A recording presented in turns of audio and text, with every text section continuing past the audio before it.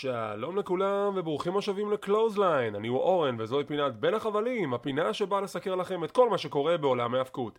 והפעם זה כן הסיקור השבועי של Monday Night Raw, אבל אני מוסיף בנוסף את סיקור NWA Crockett Cup שהתקיים לו ביום שבת החולף, וביום ראשון החולף, זה היה טורניר של יומיים. אני אדבר בקצרה על הלילה הראשון של הטורניר, שיש שם כמה רגעים נחמדים לאורך כל הערב הנהדר הזה, ואני אתמקד יותר על הלילה השני, שם התקיימו חצאי גמר הטורניר וגמר הטורניר בנוסף למספר קרבות אליפות, ולאחר מכן אני אעשה את הסיקור המלא של Monday Night Raw. למי שאולי לא מכיר, טורניר ה-Crockett Cup הוא טורניר יוקרתי ועתיק יומין של ארגון ה-NWA, שלמרבה הפלא התקיים רק 4 פעמים.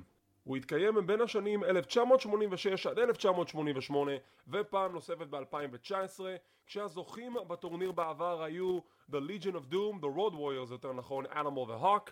היה לנו גם את The Super Powers, ניקיטה קולף ודסטי רודס, הצמד של סטינג ולקס לוגר, וב-2019 בסיקור שגם העליתי בקלוזליין, הצמד של Villain Enterprises, הלוא הם PCO וברודי קינג, זכו בטורניר היוקרתי. אז זו הפעם החמישית שהטורניר הזה התקיים, והאמת הם עשו עבודה לא רעה בכלל. נכון, הווניו קטן, זה נראה כמו האוס שואו מאוד מאוד מצומצם, אבל הייתה שם אווירה חמה בנשוויל, הקהל היה חם, הקהל היה מאוד תומך. צוות הפרשנים של ג'ו גלי, טים סטורם וולווט סקאי עשו עבודה לא רעה בכלל. ונכון, כשמסתכלים על הטורניר לא רואים הרבה צוותים יוקרתיים מעולם ההאבקות, אבל בשביל מה שזה היה, אני חושב שסך הכל הם בנו טורניר מאוד נחמד, הם בנו טורניר יחסית טוב, עם קרבות זוגות מאוד מאוד מהנים, ואפילו קיבלנו הפתעה נחמדה אחת כשארון סטיבנס, לשעבר דמיאן סנדאו, היה אמור להשתתף בטורניר עם שותף קבוע בשם קרייטוס. קרייטוס לא יכל להגיע, אז הם הקפיצו מחליף, והמחליף היה The Blue Guy, The Blue Mini מה-BWO, שכמובן עשה את המחווה שלו לסקוט הול, רייזר רומון. הם לא עברו את הסיבוב הראשון, אבל עדיין זה היה נחמד לראות אותו. אז הערב הראשון של הטורניר היה גדוש בקרבות, ואני ישר מזנק ללילה השני, שם קרה רוב עיקרי הטורניר, שזה חצי הגמר והגמר, וקרבות האליפות הגדולים. הערב התחיל עם קרב חצי הגמר בין האחים בריסקוז נגד הצוות של VSK ומייק נוקס, שכמובן ידועים בתור The Cardonas. הם חלק מהפאקשן של מאט קרדונה, שדי השתלט על ה-NWA. כשהוא זכה באליפות מטרוור מורדוק, הוא למעשה הכריח את הנהלת ה-NWA להכניס את הצוות הזה לטורניר, והם עשו עבודה לא רעה בכלל כשהם הצליחו להגיע לחצי גמר הטורניר. ואחרי קרב מפרך בין שני הצוותים, The Briscoes מנצחים את The Cardonas ומעפילים לגמר הטורניר בפעם השנייה בקריירה שלהם, שם ילחמו נגד הזוכים בקרב הבא שלנו. The Commonwealth Connection, הצוות של דייבי בוי סמית ג'וניור ודאג וויליאמס, נגד הצוות של La Rebellion, שהם למעשה אלופי הזוגות של ה-NWA, שבתור מחווה לקרוקט קאפ נכנסו לזירה גם מחגורות האליפות הנוכחיות וגם מחגורות האליפות שבימים עברו. הייתה מחווה מאוד יפה מצד משפחת קרוקט לספק את החגורות האלו בשביל המאורע הזה. ולפי הסטורי ליין, הצוות המקורי היה אמור להיות The British Invasion, ניק אולדס ודאג וויליאמס, שהתאחדו פעם נוספת, אבל לאחר שניק אולדס התגר את מאט קרדונה על קרב אליפות ה-NWA, אז דאג וויליאמס נאלץ למצוא שותף חדש, והוא הוכרז בתור דייבי בוי סמית ג'וניור. אז לפחות הם השאירו את המתכונת הבריטית לצוות המעולה הזה. קרב מעולה בין שני הצוותים שבסיומו The Commonwealth Connection מפתיעים ומנצחים את אלופי הזוגות של ה-NWA, והם מעפילים לגמר הטורניר נגד האחים בריסקוז שהתקיים בהמשך הערב. היה לנו גם קרב על אליפות זוגות הנשים של ה-NWA, שצוות האלופות The Hex, אליסון קיי ומרטי בל, ניצחו את הצוות של Pretty Empowered, אלה אנבי וקנזי פייג'. ואני אמרתי זאת כבר בעבר, אליסון קיי בזירה היא פשוט פנומנלית, היה לה שם תצוגת כוח מאוד מרשימה, היא גם ביצעה את מהלך ה-Follow-Away Slam, הסימן העיקר של סקוט הול, במחווה מאוד נחמדה, והם שומרות על האליפות. בנוסף קיבלנו קרב על האליפות הלאומית, כשאנתוני מייוודר נלחם נגד שותפו לשעבר ג'ק סדיין, ובסיומו אנתוני מייוודר מצליח להכניע את ג'ק סדיין, שנכנע בטאפ-אוט לאחר שנועל אותו בארמבר, אבל עם סיום הקרב, ג'ק סדיין פודה את ההזדמנות שיש לו. לפני מספר חודשים היה איזשהו מיני טורניר של צוותים, של קבוצות, שג'ק סדיין זכה בו ביחד עם דה פופ ווולווט סקאי ועוד מישהו, לצערי אני לא זוכר מי זה הבחור הרביעי, והם קיבלו למעשה הזדמנויות קאש-אינס כמו Money in the Bank, שיכולים לפדות אותם על איזה אליפות שהם רוצים. אז ג'ק סדיין פדה את ההזדמנות שלו באותו הרגע, ותקף את אנתוני מייוודר, שותפו לשעבר, החזיר אותו לזירה, הצמיד אותו, והוא האלוף הלאומי החדש. ממש אהבתי את הטוויסט הזה. זה טוויסט שממש לא ציפיתי לו, לא ראיתי זה מגיע, וזה היה שימוש טוב בהזדמנות של קאשין כשיש את ההזדמנות הזאת לנצל. אז כל הכבוד לג'קס דיין שהצליח לנצח את שותפו לשעבר, והוא האלוף הלאומי החדש של ה-NWA.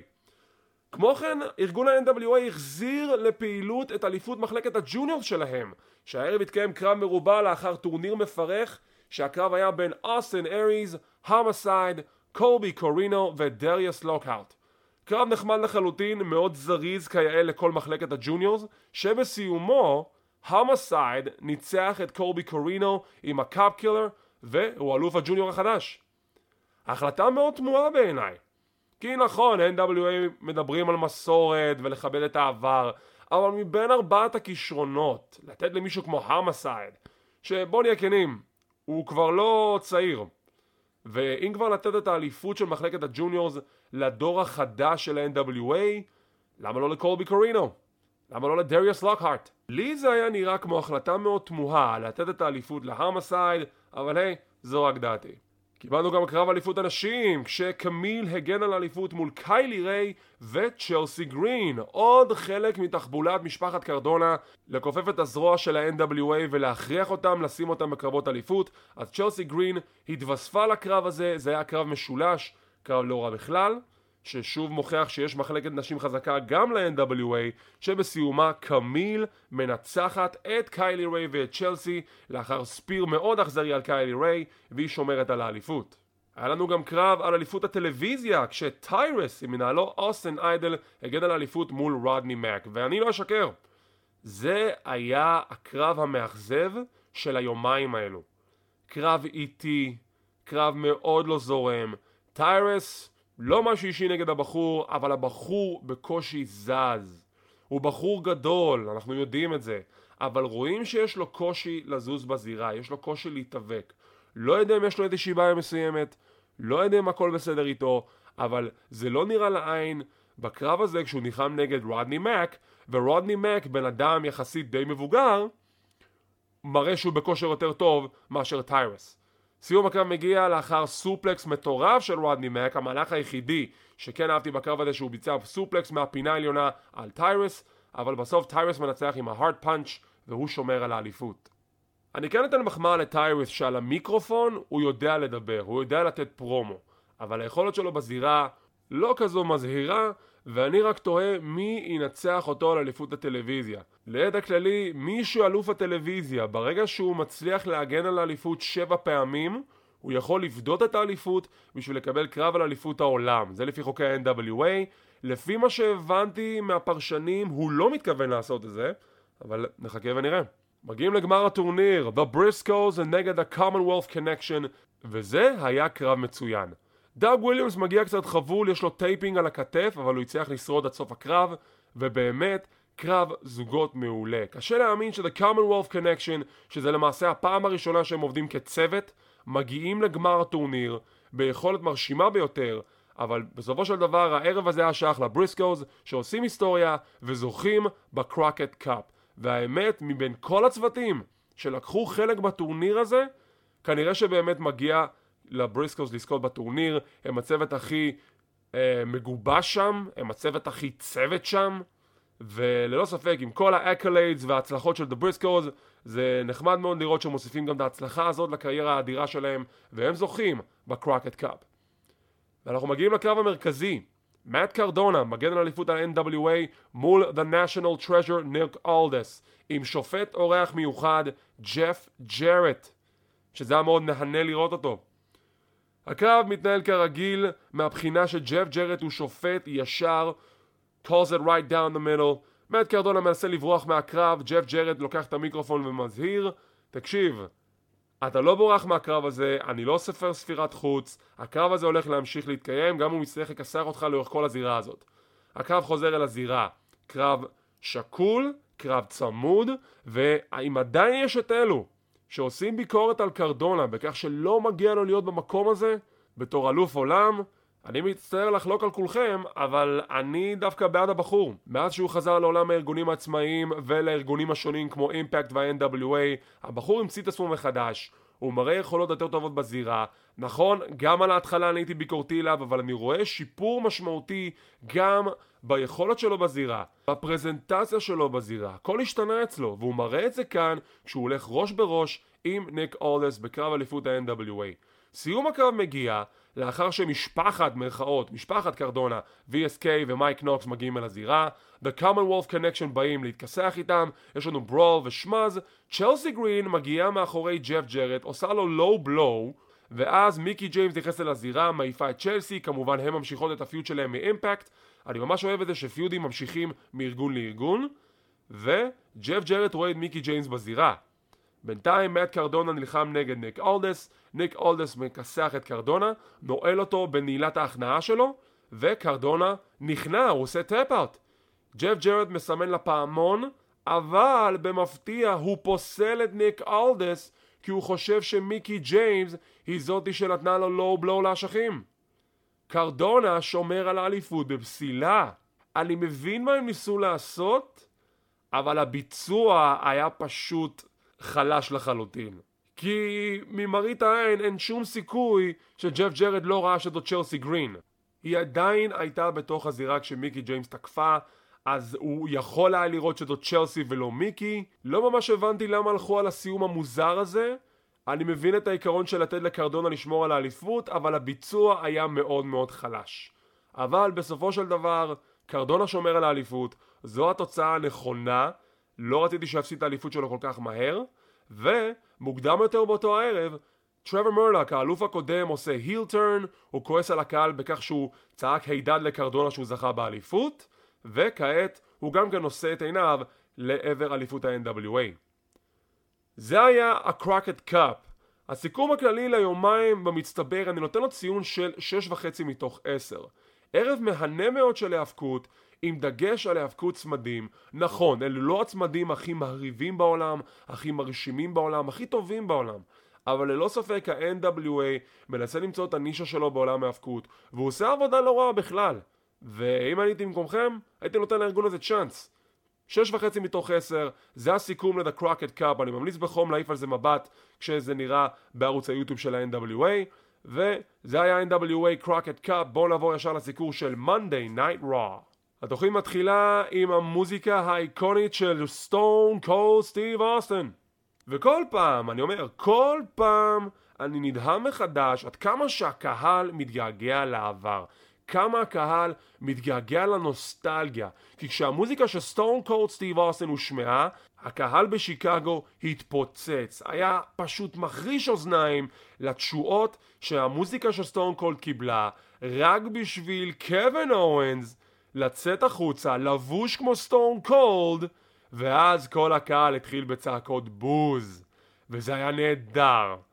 זה היה פשוט נהדר. ונכון, ראינו את הסגמנט הזה קורה כבר 1700 פעמים בעולם ההאבקות. לא חסר הפעמים שביצעו את הסגמנט הזה, אבל יש את הפעמים הבודדות האלו שהסגמנט הזה מבוצע כל כך טוב, שזה כל כך כיף לראות את זה. וזו הייתה אחת הפעמים שהם עשו את זה בצורה ממש טובה, וזה הכל בזכות קווין אורנס. קווין אורנס יוצא לבוש כמו סטון קולד, לועג לקהל, הקהל צועק בוז, ואז כל פעם שהוא פונה אליהם באמרה של סטון קולד, שהוא יקסח אותו ברסלמניה, give me a hell yeah, הקהל צועק בוז. ואז כשהקהל צועק בוז, הוא עונה להם בוואט?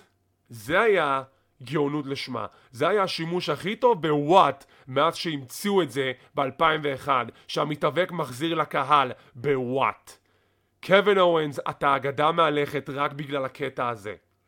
אז הוא לועג לסטון קולד, הוא אומר שהוא יקסח אותו, הוא שוב מפעיל את המוזיקה של סטון קולד, מבקש שמישהו לזרוק לו בירות אל הזירה, זורק לו כמה פחיות וקווין אורנס לא מצליח לתפוס. וכל פעם שהוא לא מצליח לתפוס, הקהל משתגע, הוא מת על זה. בסוף הוא קורא לבחור שזורק את הבירות לתוך הזירה, עושה עליו את הסטאנר, ושופך עליו את הבירות. גאון, גאון, גאון. קווין אורנס הוא גאון, זה היה סגמנט פתיחה מעולה, ושאפו לקווין אורנס שהצליח להפוך את הסגמנט הזה למשהו מאוד מהנה, ולעוד אינטריגה לגבי מה הולך לקרות ברסלמניה, כשקווין אורנס יראיין, יילחם, אני כבר לא יודע מה זה הולך להיות, נגד סטון קולד סטיב אוסטין. אני נהניתי. מכאן אנחנו עוברים לראיון עם סף פריקן רולינס, שהמראיין שואל אותו בעקבות מה שקרה בשבוע שעבר, מה הוא יעשה לגבי רסלמניה. בינתיים אנחנו שומעים צעקות מחרישות אוזניים של קודי מהקהל, הם רוצים את קודי, הם רוצים כבר לראות אותו, לא קורה עם זה כלום. סף רולינס בפנים קטטוניות, ואז הוא מחייך, ויש לו רעיון, ואנחנו נגלה זאת בהמשך הערב. עוברים לקו הראשון, The Mysterios נגד The Dirty Dogs עם The Miz בפינה שלהם וגם בשולחן הפרשנים. קרב חביב שקורה בו משהו מאוד מוזר ולא צפוי, שבהתחלה אני אומר לעצמי זה קצת מזלזל במתאבקים בזירה, אבל היי, כמה זמן כבר לא היה לנו משהו לא צפוי ב-Monday Night Raw? אז אמרתי, אתם יודעים מה? מתאים, יאללה.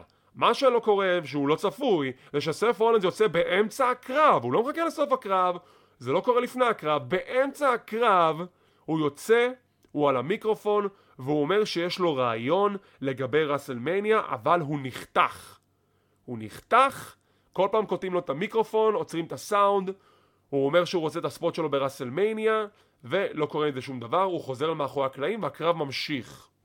נכון, זה היה מוזר, זה היה לא במקום, זה אולי קצת מזלזל במיסטריוס ו-The Dirty Dogs, אבל בשביל האפקט עם סף רולינס, ואולי על התהייה שאולי סוף סוף קודי יגיע, אז אני מוכן להגיד שאוקיי, זה בסדר פעם אחת לעשות את זה, תלוי בנסיבות. סיום הקרב מגיע ש-The Mysterios זוכים בקרב, ובסיומו The Miz תוקף את ריי מיסטריו וגונב לו את המסכה.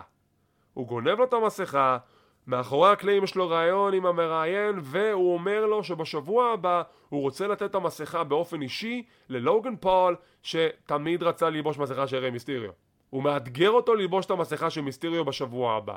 אז כן, משתמשים במסכה של מיסטריו בשביל לקדם את הפיוד בין מיז ולוגן פול נגד המיסטריוז.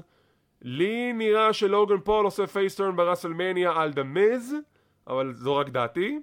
ובואו נראה מה יקרה בשבוע הבא, ברוע האחרון לפני רסלמניה, כשמיז יאתגר את לוגן פול לחבוש את המסכה של ריי מיסטריו. משם אנחנו עוברים לרולינס שנמצא מאחורי הקלעים עם סוניה דוויל ואדם פירס. הוא עצבני עליהם והוא אומר אני רוצה את הספוט שלי ברסלמניה. אין להם מה להגיד לו, אדם פירס אומר שהוא יחשוב על משהו ונראה בהמשך לאן זה יוביל. קרב הבא, הנדיקאפ מאץ', אומאס נגד קומנדר עזיז ואפולו קרוז. ורק תסתכלו על אפולו קרוז וקומנדר עזיז. רק לפני שנה אפולו קרוז עשה היל טרן בסמקדאון והיה בקרב על האליפות הבין יבשתית מול ביגי, שם קומנדר עזיז עשה את הופעת הבכורה שלו בתור קומנדר עזיז, ואפולו קרוז זכה באליפות הבין יבשתית. תראו איפה הוא היום. ואני אומר לעצמי למה. יש לו כל כך הרבה פוטנציאל, הגימיק החדש היה טוב, איך אתם לא עושים איתו כלום? ולא עושים איתו כלום. אז שולחים אותו ואת עזיז להיקבר על ידי אומאס, אומאס מכסח את שניהם, ובסיום אומאס עושה פרומו, לא כזה מוצלח, אבל מעביר את המסר, שהמסר הוא שהוא הולך לכסח כל אחד שיעמוד בדרכו, אף אחד לא יכול לנצח אותו, והשאלה המתבקשת, מי הולך להילחם נגד אומאס ברסלמניה? ובכן פה אני נכנס קצת לספוילרים ולאתרי החדשות, קחו את זה בערבון מוגבל, אבל נכון לעכשיו התכנון הוא זה שאומאס יילחם ברסלמניה מול בובי לשלי. אין לי מושג עד כמה זה מדויק, אני רק יודע שזה דיווח שרץ עכשיו יומיים באתרי החדשות. לשלי כנראה יהיה כשיר למניה ויילחם נגד אומאס, שזה די מפתיע, שזה אומר שלשלי עכשיו יהיה פייס, וזו שאלת $1,000,000. האם אנחנו רוצים לראות את לשלי נגד אומאס ברסלמניה? אשמח לקרוא תגובות ודעות. משם אנחנו עוברים בחזרה לזירה, יש לנו פרומו של AJ סטייל שמדבר על כך שהוא הולך לכסח את אדג' ברסלמניה, שסף פריקן רולינס יוצא החוצה. הוא יוצא החוצה להתעמת עם סטיילס, הקהל צועק קודי, שהשמיים ישמעו, ורולינס אומר, תראו, אני יכול להתייחס לשמות, אבל אני רוצה לדבר על המציאות, והמציאות היא זה שאני רוצה רגע ברסלמניה. I want my WrestleMania moment. והוא פונה ל-AJ סטיילס, והוא אומר לו, תקשיב, אני כבר התמודדתי עם אדג', אז בוא נעשה ככה, ברסלמניה אתה תנוח בבית, ואני אסיים את הקריירה של אדג' ברסלמניה. AJ סטיילס כמובן מתנגד לרעיון, אנה פירזיוס וסוניה דוויל יוצאים החוצה ואומרים שזה הקרב המרכזי לערב. AJ סטיילס נגד סף פריקן רולינס, והזוכה נלחם נגד אדג'. זה היה חסר היגיון בשבוע שעבר, וזה גם חסר היגיון שזה קורה השבוע, שאין באמת היגיון או סיבה לגיטימית למה הם מאפשרים לסף רולינס הזדמנות לקחת קרבות מאנשים. ואנחנו כבר יודעים שבקרב המרכזי הוא לא ינצח, זה לא הולך להיות סף רולינס נגד אדג'. אז למה ליצור את הקרב הזה מלכתחילה? מה שכן, זה מבטיח לנו קרב מרכזי מאוד מאוד טוב, שאני אדבר עליו בהמשך. אנחנו רואים מאחורי הקלעים את קרמלה והמלכה זלינה מתווכחות אחת עם השנייה, כשהן הולכות מכות. והן אלופות זוגות הנשים. כבר מספר שבועות שקרמלה מזלזלת בזלינה, זה מוביל לפיצוץ הזה. מה זה אומר לגבי אליפות זוגות הנשים? ובכן, אנחנו נגלה את זה כנראה רק ברסלמניה, כי הקרב הבא היה ריה ריפלי וליב מורגן נגד שיינה בייזלר ונטליה, שבאמצע הקרב קרמלה רצה אל קורי גרייס בשולחן השדרנים ומנסה להרגיע אותה מכל הכסח שהיה לה. שיינה בייזלר ונטליה מנצחות עם ההארט אטאק, ואז קרמלה וזלינה תוקפות את ארבעת המתחרות ומתחבקות. הם סיימו את הכסח, אז פתאום הן השלימו. מה? אז למה היה את הכסח? אז כאילו, מה? אין להם מושג מה לעשות עם מחלקת זוגות הנשים, זה פשוט מדהים. מכאן אנחנו עוברים לפרומו בזירה של בקי לינץ', כשהיא מדברת על היריבה שלה ביאנקה בלר לקראת הקרב הגדול שלהם ברסלמניה. כפי שאתם זוכרים, בשבוע שעבר היא תקפה את ביאנקה בלר ופצעה אותה. יכול להיות שגם היא נפצעה לפני כן, אבל לפי אתרי החדשות ביאנקה באמת פצועה, אבל נכון לעכשיו היא כן אמורה להופיע ברסלמניה. וזה היה אחד מהפרומים החלשים של בקי מאז שאני זוכר. היא חוזרת לנקודה שהקהל בגד בה ובחר בביאנקה במקומה, וזה לא נכון. וזה הרגיש לי כמו פרומו מאוד מאוד מעיק. בקי בדרך כלל מאוד טובה בפרומואים ולהעביר את הנקודות שלה כמו שצריך. אבל כשמדובר ושוב לחזור לנקודה שהקהל בגד בה, שהוא לא בגד בה, זה העיק על הפרומו, וגם הפרומו הפעם באמת הרגיש לי כמו אחד החלשים שבקי עשתה מזה זמן מה. אבל היא קיבלה את הזמן שלה לספר את הסיפור בזירה. כמובן זה גורם לקרב להרגיש כמו ביג דיל, כמו שהוא צריך להיות, אבל עדיין לא אחד מהפרומים החזקים של בקי, לטעמי לפחות. אשמח לשמוע בתגובות מה אתם חשבתם על הפרומו של בקי לינץ', ואנחנו עדיין בדרך לרסלמניה, כשבקי תגן על אליפות הנשים של רוע מול ביאנקה בלר. יש לנו רעיון עם אוסטין תיאוריה שהוא מוכן להילחם הערב מול פין בלר בקרב לא על התואר, ואנחנו מקבלים עוד וינייט של ויר, אבל זהו, יש לנו אישור, זה רשמי. ויר מגיע, והוא מגיע ב4/4, ברוע שאחרי רסלמניה. זהו, הם שמו תאריך, זה סופי, זה רשמי. אם הוא לא יגיע, או לצורך העניין אם ישחררו אותו לפני שהוא מגיע, אני אקרא מצחוק. אבל אני אגיד לכם את זה, כשוויר יגיע ביום שני ברוע שאחרי רסלמניה, אני בטוח שהוא יקבל את הפופ הכי גדול בהיסטוריה של החברה הזאת. אני אומר את זה עכשיו, אני בטוח בזה, רק שיגיע. מכאן אנחנו עוברים לקרב הבא, אוסטין תיאוריה מול פין בלר, כשבשולחן השדרנים אנחנו מקבלים את פאט מקאפי. והסיפור של הקרב הוא זה שמקאפי כל הזמן מציק לאוסטין תיאוריה לאורך הקרב, והקהל עף על זה, והקהל מת על זה. הוא נהנה שפאט מקאפי מציק לאוסטין תיאוריה לאורך כל הקרב, וסיום הקרב מגיע שפין בלר, אלוף ארצות הברית, מנצח את אוסטין תיאוריה בסמול פאגג'. איזה סיום מעפן. אבל זה עשה את העבודה. מקאפי משחק משחקי מוחות עם אוסטין תיאוריה, והם ממשיכים בדרך שלהם לקרב שלהם ברסלמניה בלילה השני. מכאן אנחנו עוברים לקרב זוגות בין הצוות של RK Bro נגד The Alpha Academy, שכעת זה רשמי, כמו שגם פרסמנו בקהילת ההפקות של ישראל ובקלוזליין. Alpha Academy התווספו לקרב אליפות הזוגות של רוע, וברסלמניה זה יהיה קרב משולש, כש-RK Bro יגנו על אליפות הזוגות מול The Street Profits ו-The Alpha Academy. קרב זוגות טוב שבסיומו RK Bro מנצחים, עם סיום הקרב Alpha Academy תוקפים אותם, ולהצלתם מגיעים The Street Profits, רק שלאחר מכן, אחרי שהם עוזרים ל-RK Bro, הם תוקפים את רידל עם מהלך הסיום שלהם. והאם ראינו עכשיו heel turn של The Street Profits? מבחינת הקהל זה הסוג של חצי חצי, אבל לי זה מרגיש שהסטריט פרופטס הם למעשה עכשיו הילים. ואם באמת זה כך, אולי באמת הגיע הזמן שהם יהיו הילים. אולי זו רק דעתי. אשמח לשמוע בתגובות, האם אתם חושבים שהגיע הזמן שהסטריט פרופטס יעשו היל טרן? אשמח לשמוע את הדעות שלכם.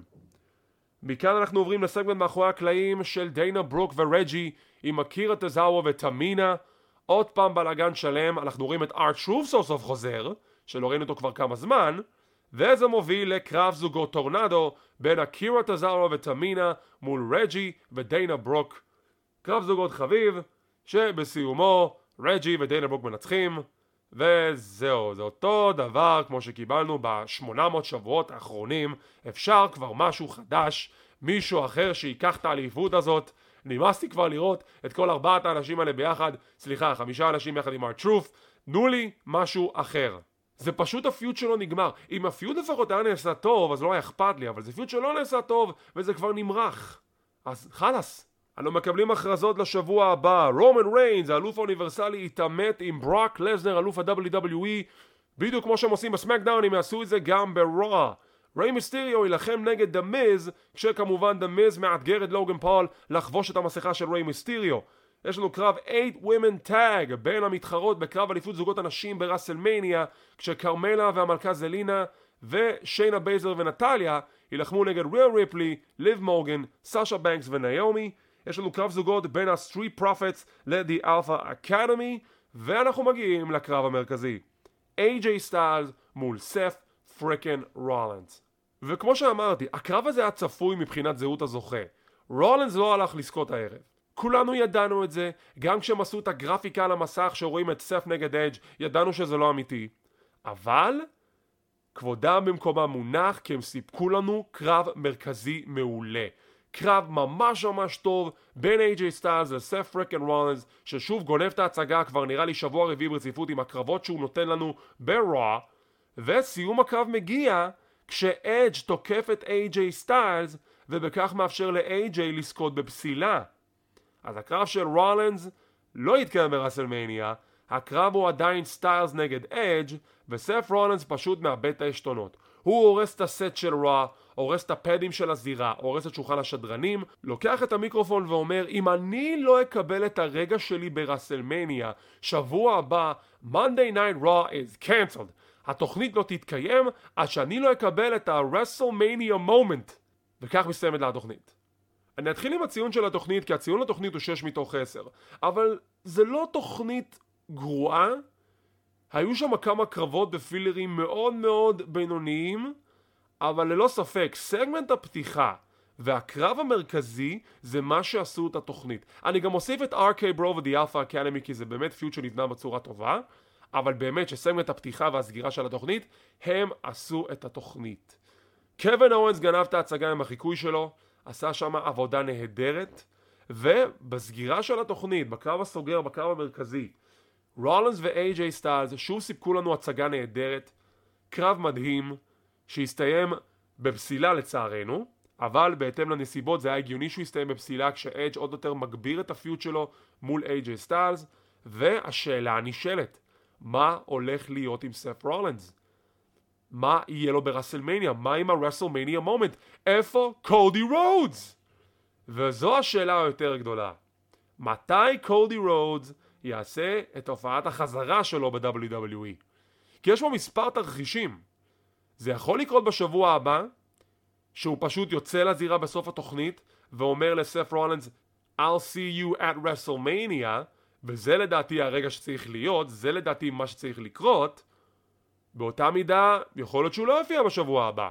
ואז ברסלמניה, סף רולנס קונה כרטיס, יושב בקהל כמו ג'ון סינה ברסלמניה 34, באמצע המופע מחליט להיכנס לזירה ואומר I'm hijacking the show, I want my WrestleMania moment, ואז קודי רודס מגיע, או שממש ימתחו את זה עד הקצה וקודי יחזור בראש אחרי רסלמניה. עכשיו, אני אומר את כל התרחישים האלו באופן היפותטי, כי כמו שאתם יודעים, שום דבר לא בטוח בעולם ההאבקות, אבל אם הולכים לפי אתרי החדשות וכל המקורות וכל הדיווחים, קודי רודס חתם. קודי רודס ב-WWE. אז קודי רודס יעשה את הופעת החזרה שלו בקרב מול סף פריקן רולנס ברסלמניה. השאלה היא, מתי נזכה לראות את קודי? בראש שלפני רסלמניה, ברסלמניה עצמה, או בראש שאחרי. וזאת נצטרך לגלות רק בשבוע הבא. וזו הפינה להפעם. לפני שאני מסיים אני רק מזכיר, כן, יש מפגש רסלמניה השנה, והוא מתקיים ב4/4 ביום שני לאחר רסלמניה. אנחנו נקרין את האירוע מ-6 בערב עד השעות הקטנות של הלילה בבר הגיימינג Level Up שנמצא ביד חרוצים 14 בתל אביב. לא לשכוח, 4/4 מ-6 בערב עד השעות הקטנות של הלילה. מחכים לראות אתכם שם. פרטים בקישור ביוטיוב ובדף קהילת ההאבקות של ישראל. אז כמו תמיד, אם אתם רוצים להישאר מעודכנים ולראות מתי אנחנו מעלים את הפינות האלו, תחצו על הלייק, תירשמו לערוץ, תחצו על הפעמון לקבל עדכונים, זה חינם, זה לא עולה כסף. כמו כן אנחנו זמינים בפודקאסט קלוזליין, אנחנו בפודבין, ספוטיפיי, גוגל פודקאסט, אודיו אודיבל ועוד רבים טובים. תודה רבה שצפיתם, שמחים שהאזנתם, מקווים שנהנתם. תודה רבה שוב על כל הלייקים, הפרגונים והתגובות והשיתופים, ונתראה בפעם הבאה.